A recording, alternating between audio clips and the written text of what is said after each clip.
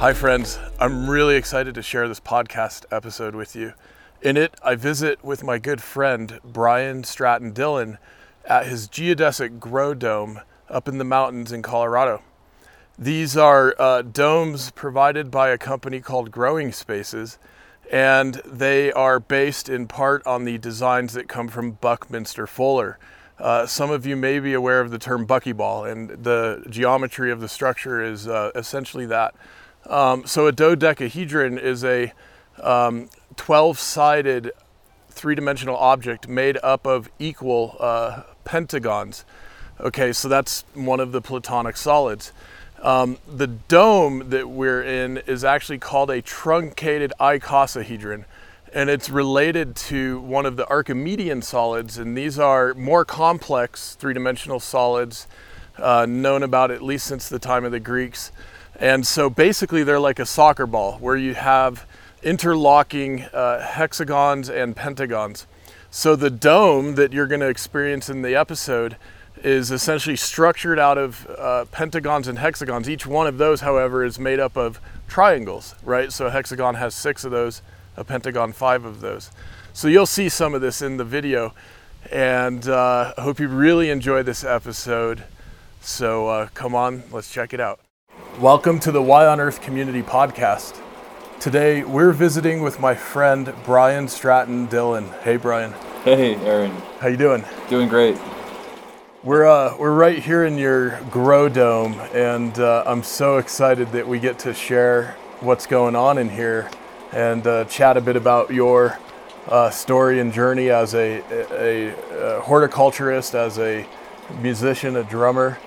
And it's just a joy to be here with you today. Oh, I'm so glad you guys are here and really appreciate the opportunity. Cool. So Brian, for our audience who don't know this, Brian and I go way back to like the middle school, high school days.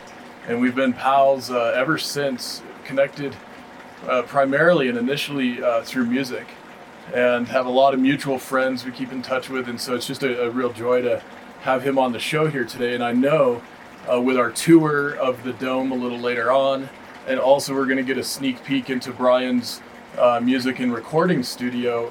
You're going to have a real treat, both in terms of the audio podcast, and for those of you who are watching the video, you're going to see some really amazing stuff on this episode.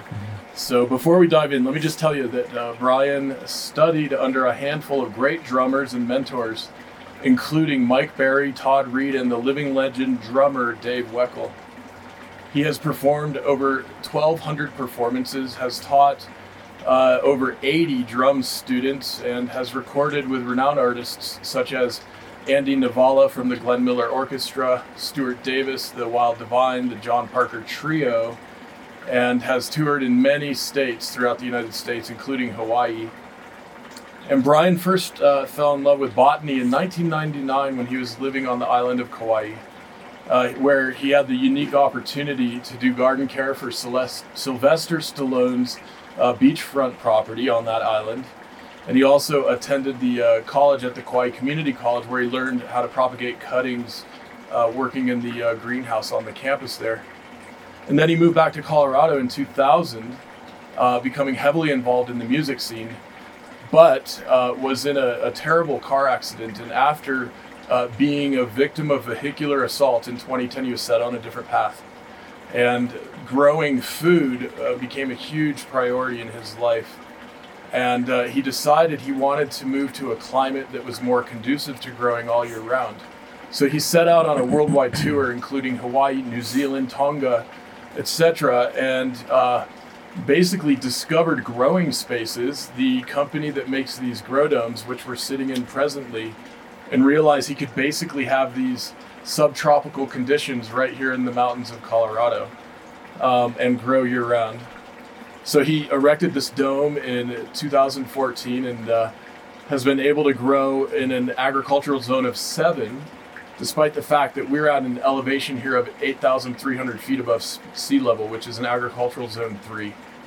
So he's growing culinary food and medicinal herbs and flowers here year round, and is also working professionally with a great company called Skyscape Gardens, doing all kinds of installed edible landscapes and food forests in the metro Denver area. And so, Brian, I guess it's not an exaggeration to say that you and I share a couple of our very favorite core passions and hobbies, from music to working with plants and soil. Absolutely. And thanks again for inviting us in to experience your dome today. Oh, my pleasure. Yeah, thanks for being here. So let's talk just a bit about what is it like, and I think maybe we'll try to get a photo up in this video of what the dome looks like in the middle of the winter after a big blizzard. But what's it like in your day-to-day living up high in the mountains and having this environment to come into? Oh, it's amazing. I'm a native of Colorado and have always loved it here so much. And but in terms of the growing season, it is a shorter season. And so, especially at this elevation, there's only a couple or 3 months where you can really try and grow things, and then you have deer and everything else that gets to your plants and food. So this is a protected space. It has rodent barrier underneath it. I've only had one mouse in this structure in 6 years, and so it's just very protected and from the elements, and provides a really safe kind of just perfect growing environment. In the winter, I think the most snow I've gotten here was like 44 inches. And the dome held up really, really well. It can take huge snow loads and hail and wind with ease. And so that's one of the main reasons I started thinking seriously about building one of these. Right, and the geometry is super fascinating and beautiful to look at, right? And is one of the strongest three-dimensional shapes we know how to build as humans. And it's right. Based after Buckminster Fuller's buckyball, right? Is that kind of what the design's based around? As far as I know, I don't know the history super well, but I do know about what's his name? Buckminster Fuller. Yeah. That's right. Folks call him Bucky. Bucky. Nice. Yeah, so the geometry is built out of triangles, and it's a variant of a truncated icosahedron. I did a little research on this. And so there's an ancient Greek mathematician, Archimedes, who identified all kinds of three-dimensional solids that are more complex than the better-known Platonic solids, right? Like the cube, the dodecahedron, and so on. And the Archimedean solids are much more complex, have many more facets and faces. So this one is essentially made out of a whole bunch of triangles, but they're arranged in patterns of hexagons and pentagons. That's right. So it's got that hex and pentalpha interchange going on, and it's an extraordinarily strong structure. So yeah, it doesn't surprise me at all that with these snow loads and wind loads that you don't have any sort of issues with the structure failing. Yeah, no, it's remarkable. And I think on Growing Space's website, they have they do a test where I think they drop like a sledgehammer from however many feet above, and it just kind of bounces off of the structure. So the polycarbonate material that makes up these panels is also really hardy.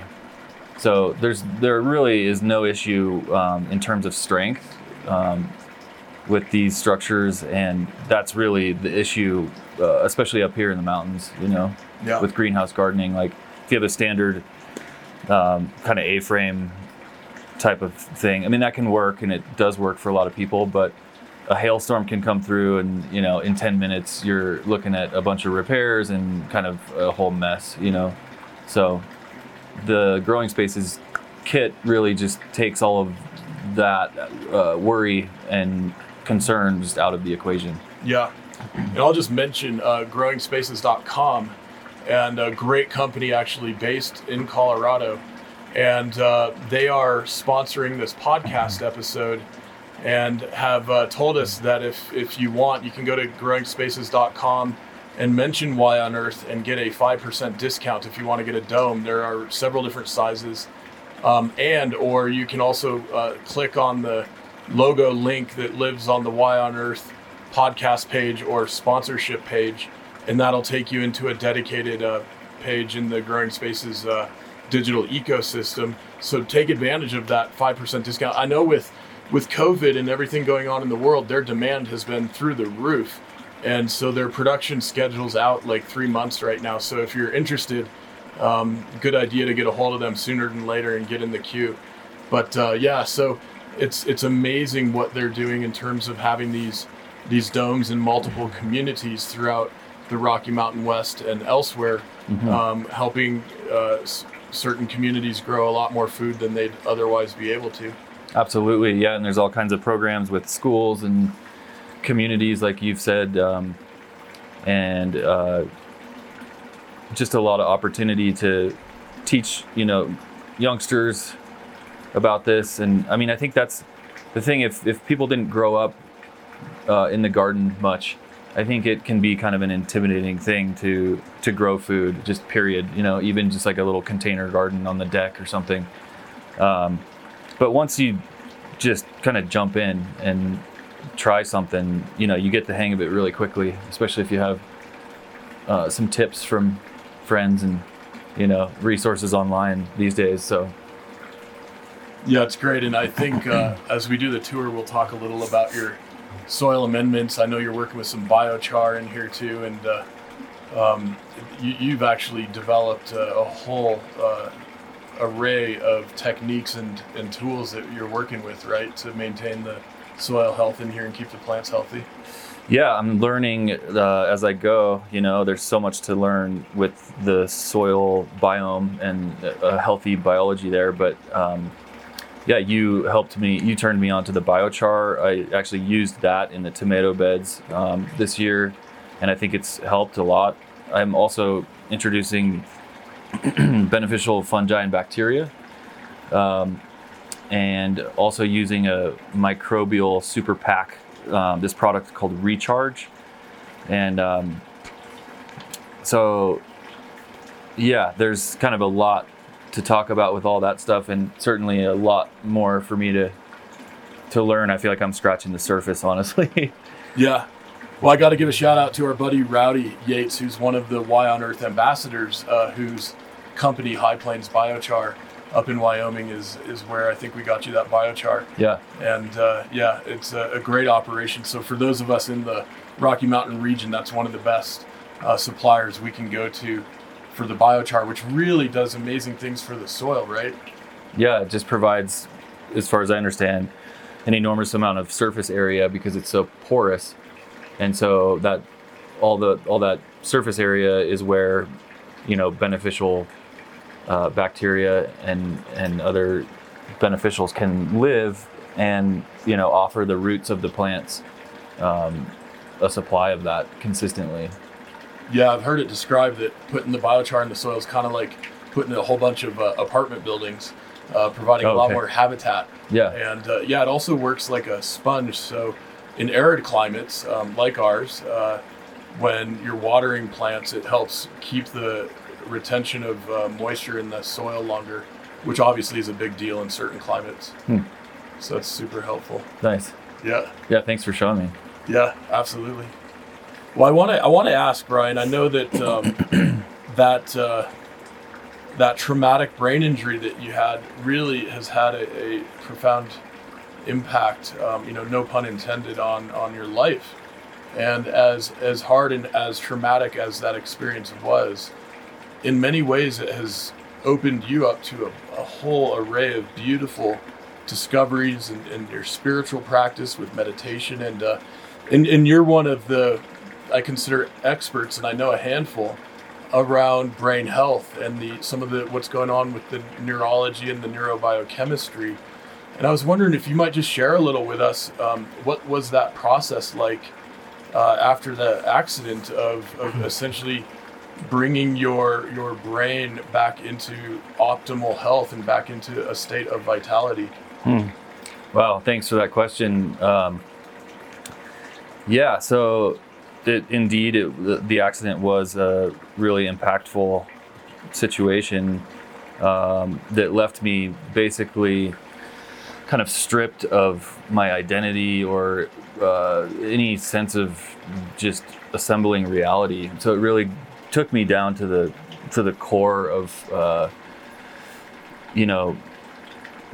what is this? What is existence? What is happening? Who am I? All the like most fundamental questions you can kind of ask yourself. And so that led me into a very curious and deep kind of journeying for the last 10 years.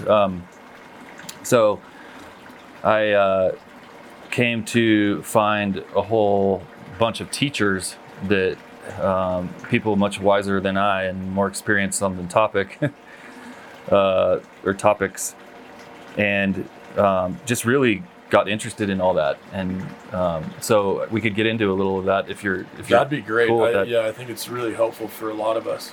So one thing I'd like to mention was learning about Vipassana meditation. And so I've written a couple things down about that just because I wanted to share. So Vipassana, which means to see things as they really are, is an ancient meditation technique that's 25 centuries old. It's also called the art of living. And the technique is taught at a 10-day retreat during which participants learn the basics of the method and practice sufficiently to experience the beneficial results. There are no charges for the course, not even to cover the cost of food and accommodation, which is really remarkable, especially because these are happening all over the world. All the expenses are met by donations from people who, having completed a course and experienced the benefits of Vipassana, wish to give others the opportunity. So I think that speaks a lot to the technique itself. In a new age world of all kinds of spiritual, stuff out there, ranging from great to terrible, it can be really hard to know kind of what to spend your time with or your money on. And this kind of demystifies that whole element of it. And so I did 2 10-day silent retreats. And so they call it noble silence. So it is silent the whole time, which is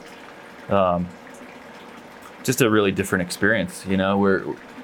We open our mouths a lot, and our ears are being bombarded by all kinds of stuff, all the time. And so just a simple 10-day period can actually be pretty profound. And I could get deeper into the technique, but I think for right now, anyone who's interested in that, maybe just visit the website. We're going to have a link to that website. It's called dhamma.org, so DHAMMA.org. And you can look on there, say you want to go, maybe you're traveling and you want to go to Thailand or wherever, they're holding retreats literally all around the world. It's pretty amazing. And yeah, I've really benefited from that technique. Yeah, tremendously so. And I think it's worth noting too, Brian, that the type of injury you had is this DAI, right? That fewer than 10% of folks who have it actually recover consciousness. So like not only have you recovered consciousness, but you've progressed very far along that spectrum of experience. And what is DAI? If you can just tell folks a little bit about that. Yeah, so that's diffuse axonal injury, which basically means when there's a violent shaking of the head. In this case, it was a vehicle going 85 miles an hour and another one going 55 miles an hour, and those hit, and then that one hit mine going 55. So it was like a 3-car explosion, really. And the roof caved in all the way to 2 inches from my seat back. So I literally, when I finally went to the salvage yard months later after this, and because I needed photographs of the vehicle, they didn't recommend I go, but I needed to go, and I wanted to see the car because I have no memory of any of this anyway. And I started laughing. I had to be escorted with a police officer, and I started laughing because I just couldn't believe that I survived. It was just impossible, the way that the crash or the way that the roof caved in like that.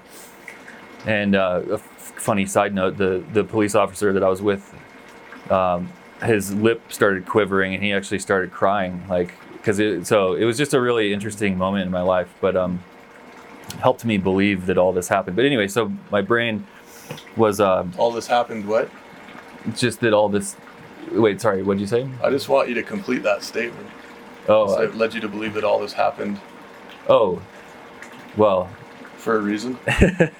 Yeah, well, I just meant happened, period. Because it was hard to believe, that this, when people were telling me, when I woke up in a hospital and people were telling me all this, I was like, right. What are you talking about? I had been out for seven full days with no memory of anything. So, but yes, to what you were getting at, absolutely. And so the diffuse part just means it's widespread. So I had contusions on the right frontal lobe and the orbitofrontal cortex, I believe, and the right pons and some other ones, specific injuries. But then the diffuse axonal injury refers to widespread shearing of axons. And so that's when it's really bad. And and that's what made my prognosis or recovery looking kind of so grim. But I really believe through the course of action that I've taken with just thousands of hours of learning and drumming, that's a big one, and getting in the garden, and then the whole nutrition part, and the rhythm of the garden, the watering and the seasons and the rhythmic aspect of that, like, and then the meditation, the brain training. That's what I like to look at it as, brain training, because the word meditation is so misunderstood in our culture, I think. And the way I look at it is just brain training, like in the same way you would go to the gym and exercise your muscles and keep your body healthy. There are ways to do that with the brain, and the ancient techniques I like a lot, because guess what? We're not the first to suffer. People have been having hardship and real challenges forever. And so why not learn from the techniques that have stood the test of time? I think there's a lot to be said about that.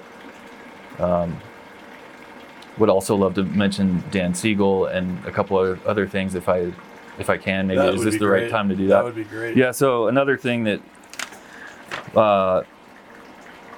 has been life-changing for me is the work of Dan Siegel, and he started a field called interpersonal neurobiology, which is basically a fancy way of saying the brain, the mind, and relationships.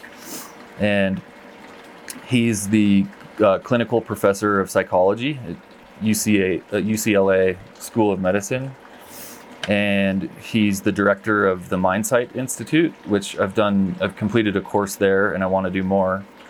The MindSight Institute is just a fantastic resource, and there's a lot to gain from getting into that. Also, some really cool things happening, like the Mind Up program. Goldie Hawn was in on that one. That's more for youngsters, like bringing in some awareness and knowledge of like the brain and the mind to kids in curriculum. So instead of the standard curriculum that we have, the Mind Up program is bringing in things to teach people about the tools they have, and if ways to manage frustration or anger, or giving children like tools to and methods to deal with life, and when things get hard. So that's another thing. So his books, I've read almost all of his books. I'll just mention a few here. The Mindful Brain is the first one I read, and it really just hooked me. I've never been much of a reader, honestly, but I was just turning the pages like crazy because I was so just fascinated by all this stuff. Another one called MindSight. That's probably the easiest one. Mindsight, the new science of personal transformation. And then there's his newest one is called Aware, the science and practice of presence.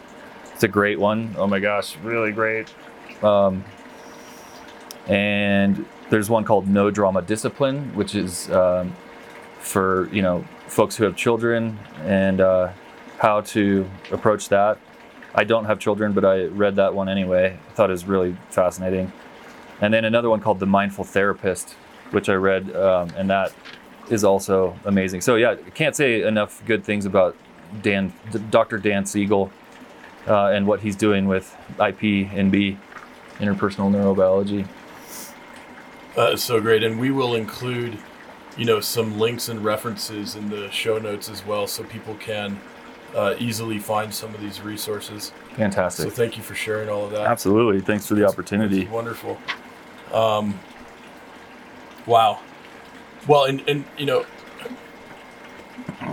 I think there's something that probably is going to be of great benefit to all of us, right? Like, not all of us have had a traumatic brain injury in a car accident. Of course.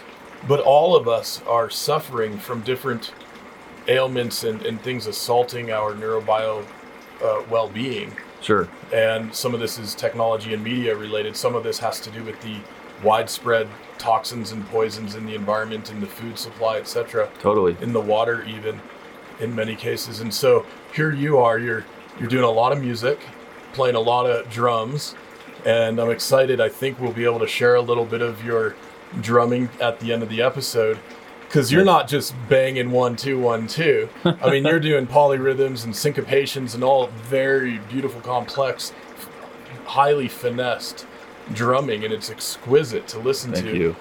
Clearly, there's a lot going on in the brain when that's happening. You're connecting with the living biome of the soil. You're eating super fresh, nutritious food, just several paces away from your kitchen.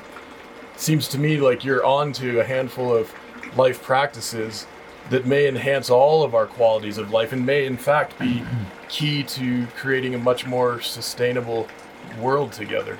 Well, thank you. That's a huge compliment, and I just want to emphasize how much inspiration I've drawn from other people like yourself and like 1,000 other people that, like the way I found out about this company was through a video. It was a YouTube video, and I just couldn't believe it. I watched it like 5 times, and it was with a woman named Bree. I since have looked for it. It was quite a few years ago, and I can't find it, but it was somewhere down south in Colorado, and I just couldn't believe that they were able to actually grow year-round in harsh, environments and everything. And so I think that's the important point I'm trying to make there, is just that we all inspire each other, and I think it's important to, like, whenever you can, to take that opportunity to show someone what you're up to, and also to be open to learning. I think that's a huge thing, is to just, always be open to learn some new hobby or if it excites you, then follow that. Yes. There's not enough time to wait. Yes, that's so wise of you. And curiously, a segue into talking a little more about some of these ancient practices, like you've mentioned Vipassana meditation and brain training practices, and also you've had some really interesting experiences with different food forests that you have found all around the world. Yeah. And we know the archaeology right now is getting so exciting about understanding what native peoples were doing in both North and South America. The Amazon rainforest is very much a human engendered food forest, it turns out, in many millions of acres. And so, in fact, they were using biochar.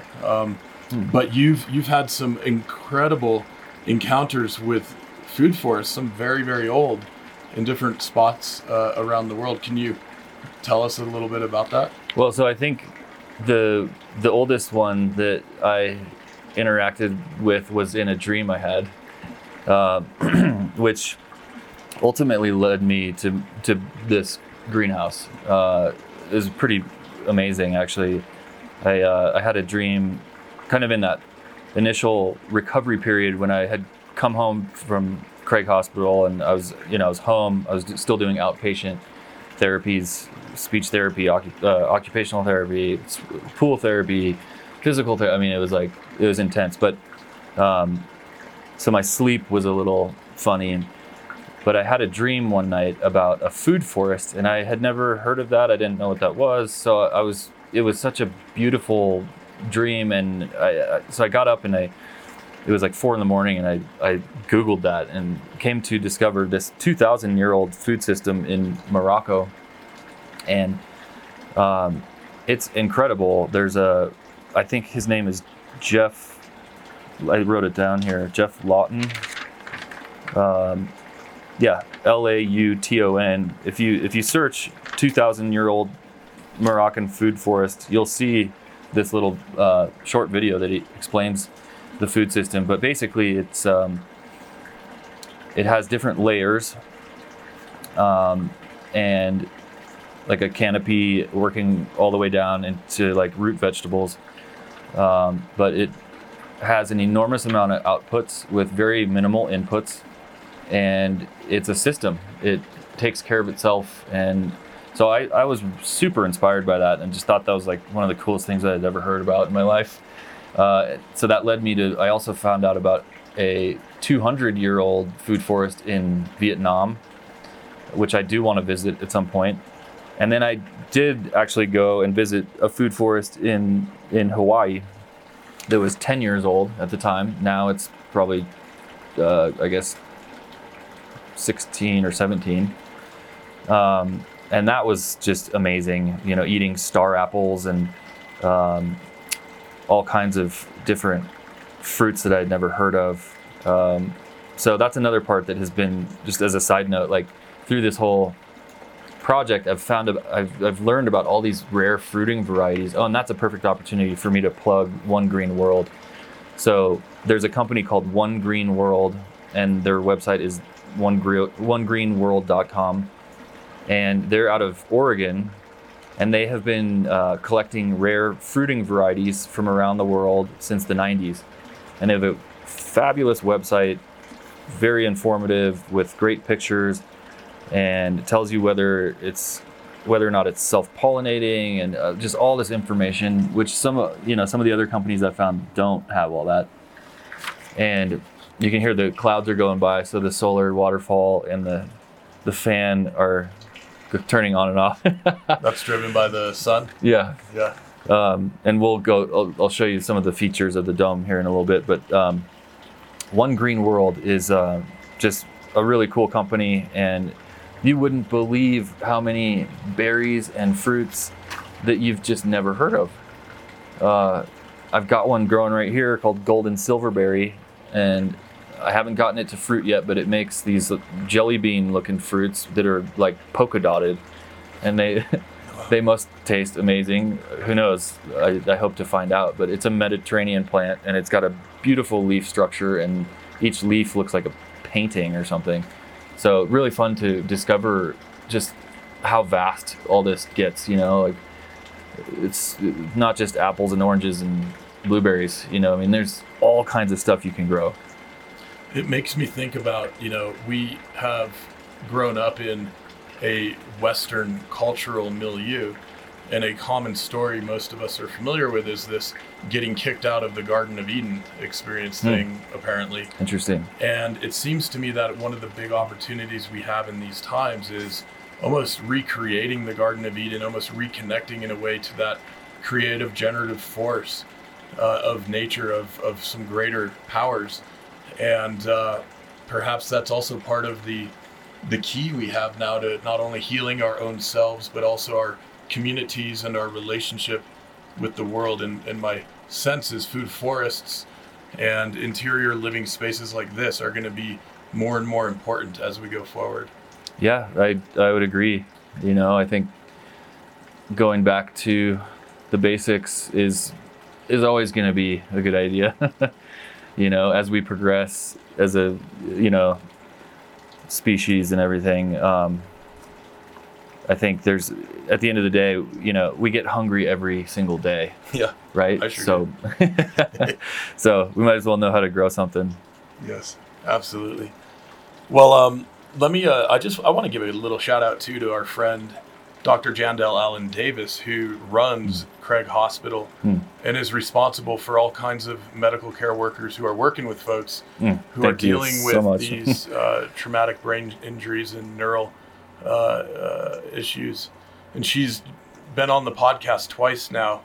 As an African American leader, she actually came on a few weeks back to talk with us about what's going on with the protests, with the Black Lives Matter movement, and with the murder of George Floyd, and had just an exquisitely wise way of speaking to all of this. And when she grew up in D.C., she remembers some of the race riots back then, decades ago. So just want to give her a shout out, because I know she and others are dedicating their professional lives to helping folks heal from those kinds of traumas. And I know the rest of us out in community, the more we can help create community gardens and access points to some of these experiences is also really helpful for the society as a whole. Absolutely. I mean, I couldn't be more grateful for Craig Hospital and what they are doing is just unbelievable. Like the things that they see on a daily basis. And Dr. Barry and a handful of other people there really just brought me back to life, and it's really amazing work. So I'm extremely grateful for really anyone who's helping with healing, like you said, like whether it's the planet or other people or themselves, I think that healing is something that should come into the forefront of everyone's lives. Everyone has something that they need to heal from. And I think it's a beautiful process, and it takes courage and bravery and hard work and a lot of enduring pain. But I think ultimately, as Bentinho Massaro would say, pain and pleasure are equal confirmations of awareness. Wow. So, yeah. Absolutely beautiful. Thank you for sharing that. I know that you've got also another resource that folks who are interested in the dome growing environment will find very helpful to connect with. And this is a Growing Dome Enthusiasts Facebook group, right? Oh, yeah. Facebook.com/groups/growing.dome.enthusiasts. Yeah, it's really cool. There are people in like all over the world, but especially in Colorado, because this company is out of Pagosa Springs, and it was, discovered, oh my gosh, we can grow in the Rocky Mountains, at whatever elevation. I think they're at 7,000 something, but either way, harsh winters. And but not only will you find people with amazing greenhouses in Colorado, but states, like Wyoming and other places. I mean, really, these can fit any growing environment or any ag zone, pretty much. I mean, you wouldn't want one of these probably in a tropical environment because maybe to keep the rain out or something. I don't know, but so it is kind of designed more for the extreme gardener, I guess, with living at altitude or what have you, but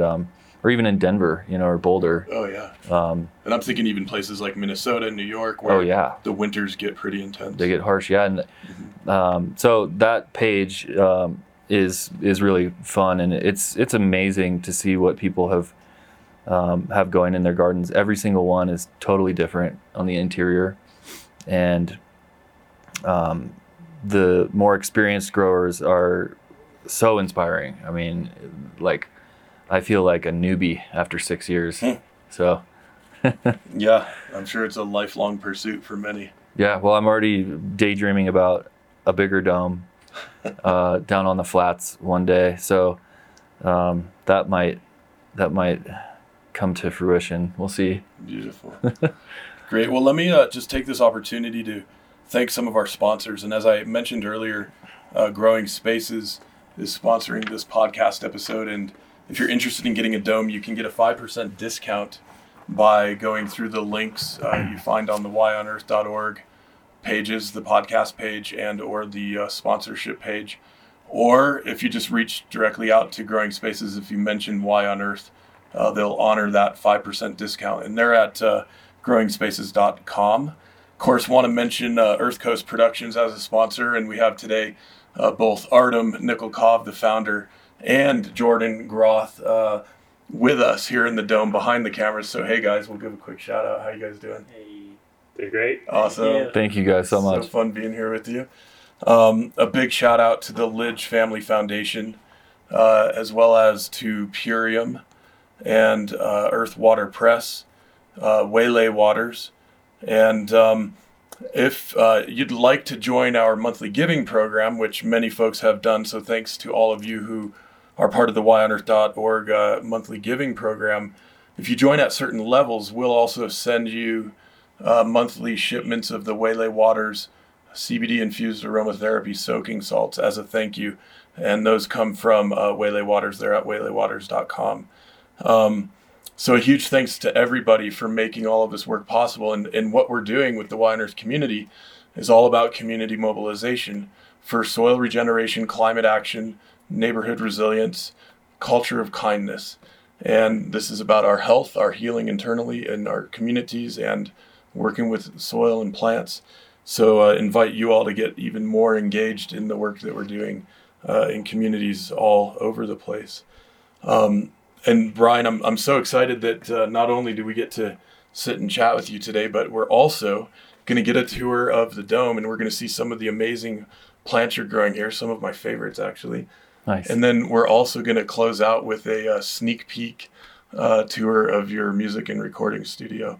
Great. By the way, folks, I'm excited that it was Brian and his good buddy Mike who put together the soundtrack we use at the intro and outro of every podcast episode.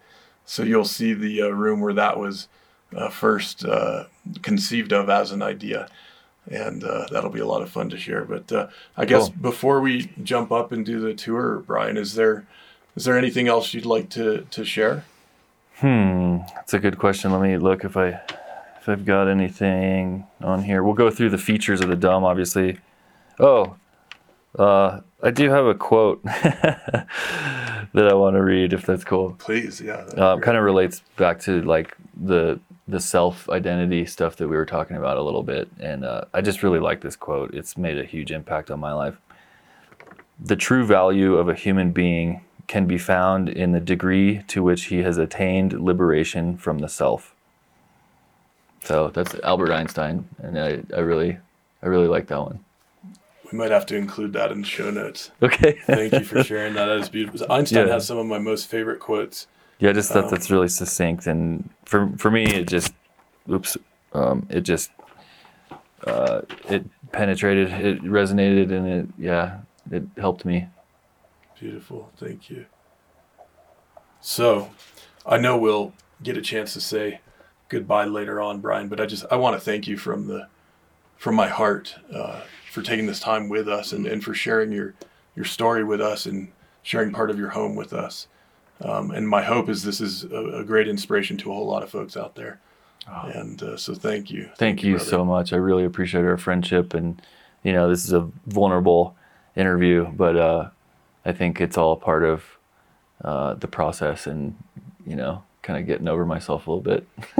Well, you mentioned courage earlier, and it's one of my favorite words because I was digging into the etymology a little, and it comes from this word kuer, which means heart. And so in a way, having courage means having heart. And you've got it in droves, I know. And, thank you. Appreciate you. Likewise, man. Yeah. Thanks so much. Thank you, brother. All right. So should we do some Let's do a tour. Let's check this out. Great. Yeah. So how long did it take to build this? Yeah, so the planning and everything took a better part of a year. But it only took us 2 days to actually erect the structure. Wow. And then, and that was me and a friend and what they call a supervisor at Growing Spaces. So that's basically a builder. And yeah, so 2 days we had this thing up. And then I had a big empty geodesic structure. So it was kind of like, okay, now what do I do? And that became a fun process of designing garden beds and, watch out for that phone, the various tiers, like the center bed that we can show you. Okay, so come on inside, let's check it out.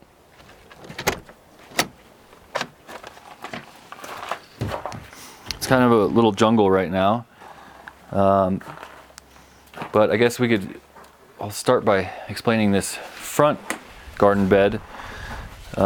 This is where the warm season crops go right now. In this case, tomatoes, eggplant, squash, some other ground covers. And so that's kind of what's happening in this front chaotic bed. And then behind that, it's hard for you guys to see probably, but I've built with my friend and neighbor a box. It's a hardwood box, and it's lined with sheet metal on the inside to contain the roots of the fig tree and the other fruit trees that I have. So that's kind of in the center back there. And the idea with that was to just have some different tiers to it. So in the tallest one, there's the brown turkey fig tree. And I don't know if you guys can see some of those figs that are emerging up a little higher.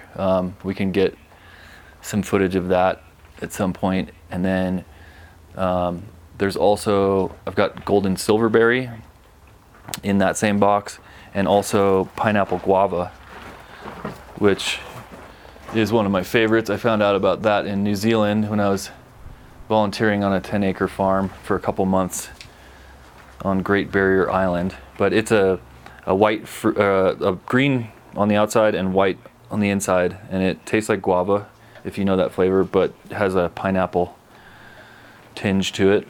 I also have dwarf pomegranate over here on this side. Still waiting for this guy to fruit. So a lot of this is, learning as I go, working with different nutrients to optimize yields. And sometimes you don't get yields, sometimes things don't work out. And that's all part of the process too, for sure. As is pest management. In greenhouse gardening, you will have pests no matter what. So it's just a matter of accepting that and learning how to manage it. And like we had talked about before, Aaron, a lot of times the pests can indicate, deeper levels of what's happening in the garden or in the system. So another one that I'm really excited about is over here, right when you walk in. The grapes are going crazy. There's a bunch of, probably 20 or 30 clumps of grapes. And the first time I ever toured one of these greenhouses, I opened the door and I was literally like hit in the cheek with a clump of grapes. And I thought that was super amazing. And so I trained the grapes over the doorway, and lo and behold, here we are 6 years later. And so that's kind of meaningful and fun. So we better eat one of those. They look beautiful.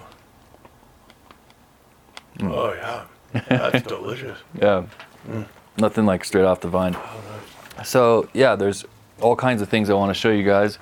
It's a little chaotic in here, but this one's lemon verbena, that one. Yeah, just electric smell. Really good in salads and stuff. I've got some ornamental stuff happening here, which I like to do, cut flowers and flower arrangements and things just for friends and family. This one's called curry plant. You can see I pruned it and then let some of it go to flower, but this one's a Mediterranean. It's good for Mediterranean dishes and stuff. I haven't used it as much as the ratio of how much space this takes up to how much I've used it is off. But so I might pull that one. But it's a cool plant. It smells like curry. Over here, I've let this big chaotic mess right here. This is fennel, but this one is a red Russian kale plant. and you can see it has gone, I've let it go to seed. So it flowered. Nice yellow flowers that look similar to this one. Or yeah, these are the kale flowers. And they're fragrant and the bees love them. But then I let that happen. And then you let the seed pods go until they dry out. And they're like little canoes with these little seeds in there.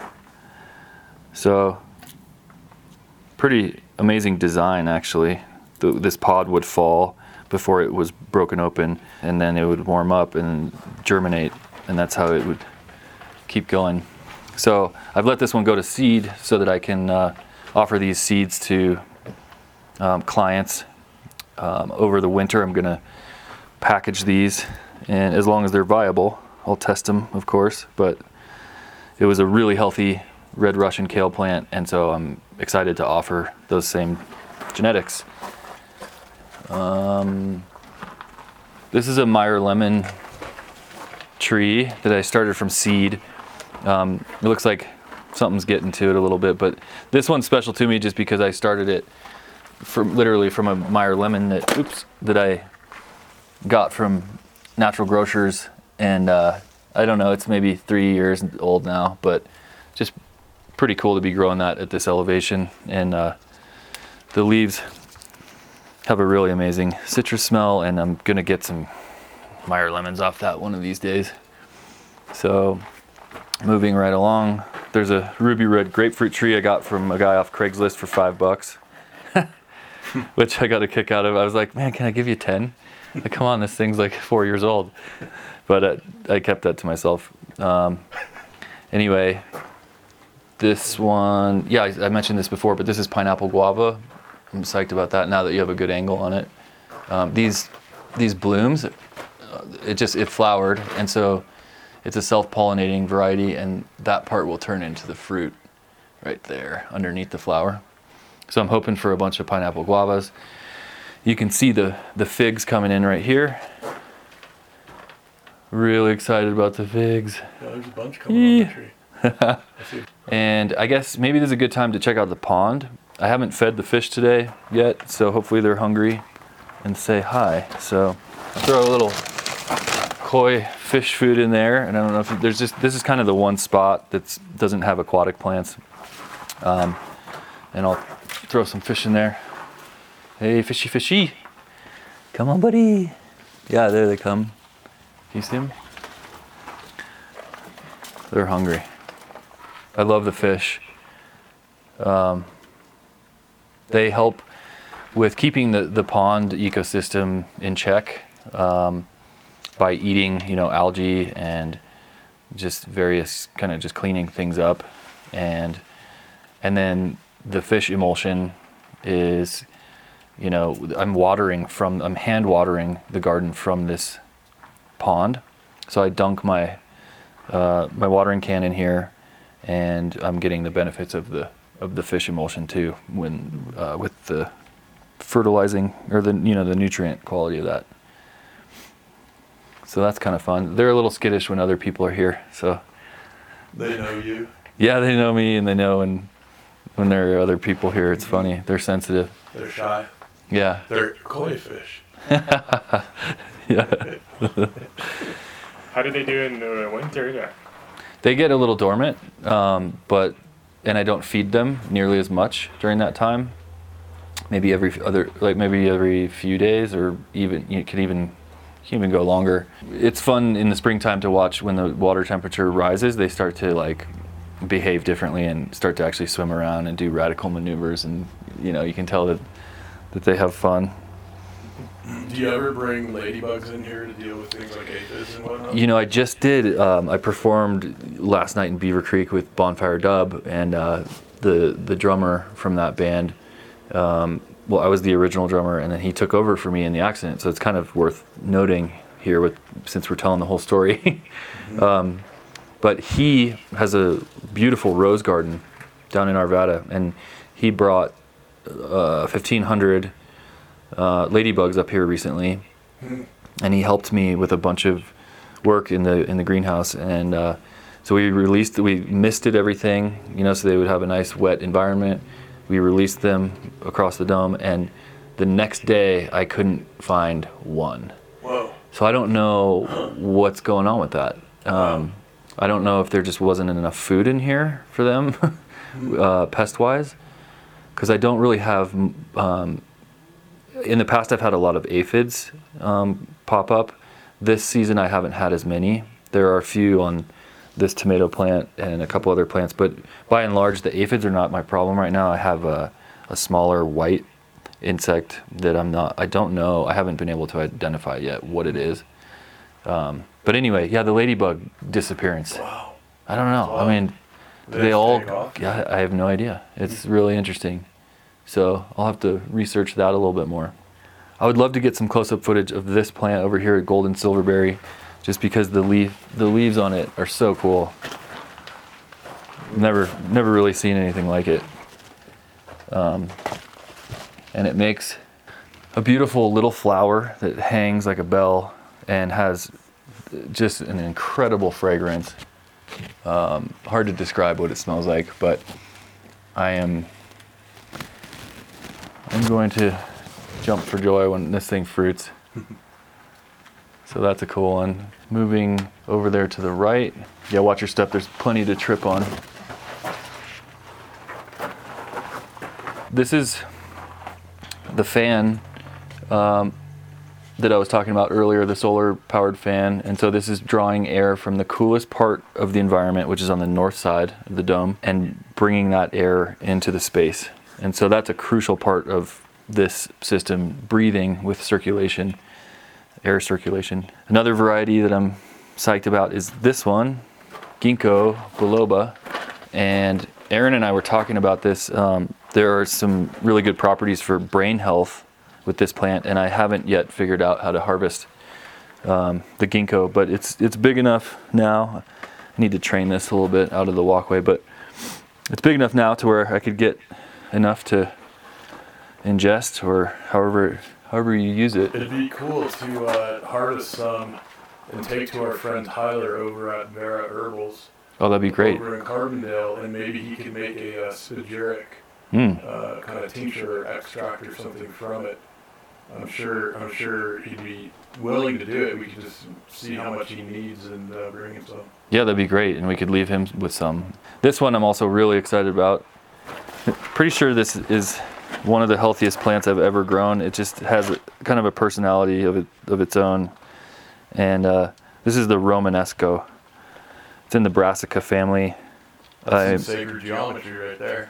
Yeah, I'm forgetting the Latin name right now. It's Brassica acacia. Oh man, I wish I'm close, but no cigar. But that'll get a little bigger, and then it'll go in my stomach. These are nasturtiums. These are edible. This is considered an herb, and you can, eat it. They're delicious. A little spicy. They're spicy like wasabi. You guys want to try one? Yeah. I love the flavor. It's really interesting. And it all happens fast and then goes away fast. You want to try one? Sure. Thank you. Sure. They're beautiful. Aaron, do you need one? Sure, I'd love one. Super flavorful. Grazie. So sweet. Isn't that interesting? Wow. Really floral and like spicy, and then it finishes with a whole different flavor, and then it's gone. So, one last thing I want to show you guys. This passion fruit flower. Oh yeah, smell that. Wow. Isn't that great? Here, take a whiff of this one and get some footage on that. Show it to the camera real quick. 1 second. Sure. Such a beautiful design. That's gorgeous. How did that come into existence? Those simple things in life bring me great joy, you know? Indeed. So that's the tour. I know the audience can't taste everything we're tasting, but let me tell you that we have just tasted some incredible flavors. These grapes are just delicious. Yeah. I've been, as you were talking over there, I've been kind of nibbling on a few things over here. Been cutting a few clumps Just and been nibbling taking a them little to bit. the back seat of the car. I don't know.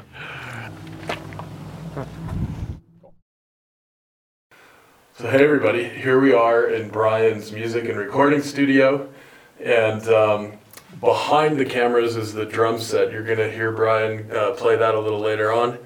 And right around here is where a lot of the recording magic happens, mixing table, and we actually basically conceived of the intro and outro music here many, many moons ago with Brian and good buddy Mike Barnhart. And we thought it would be fun to kind of commemorate that by playing the intro from one of our recent podcast episodes. And yeah, the sound system in here is pretty amazing too. Cool. So here we are on the Why on Earth page. And yeah, it was a fun piece to make. It was challenging to make such a short piece. You know, we had like 10 seconds or something. So it's like, how do you tell any kind of story in such a small amount of time? But And you layered in like 12 or 15 different sounds, right? Yeah. It's pretty, yeah. Okay, here goes.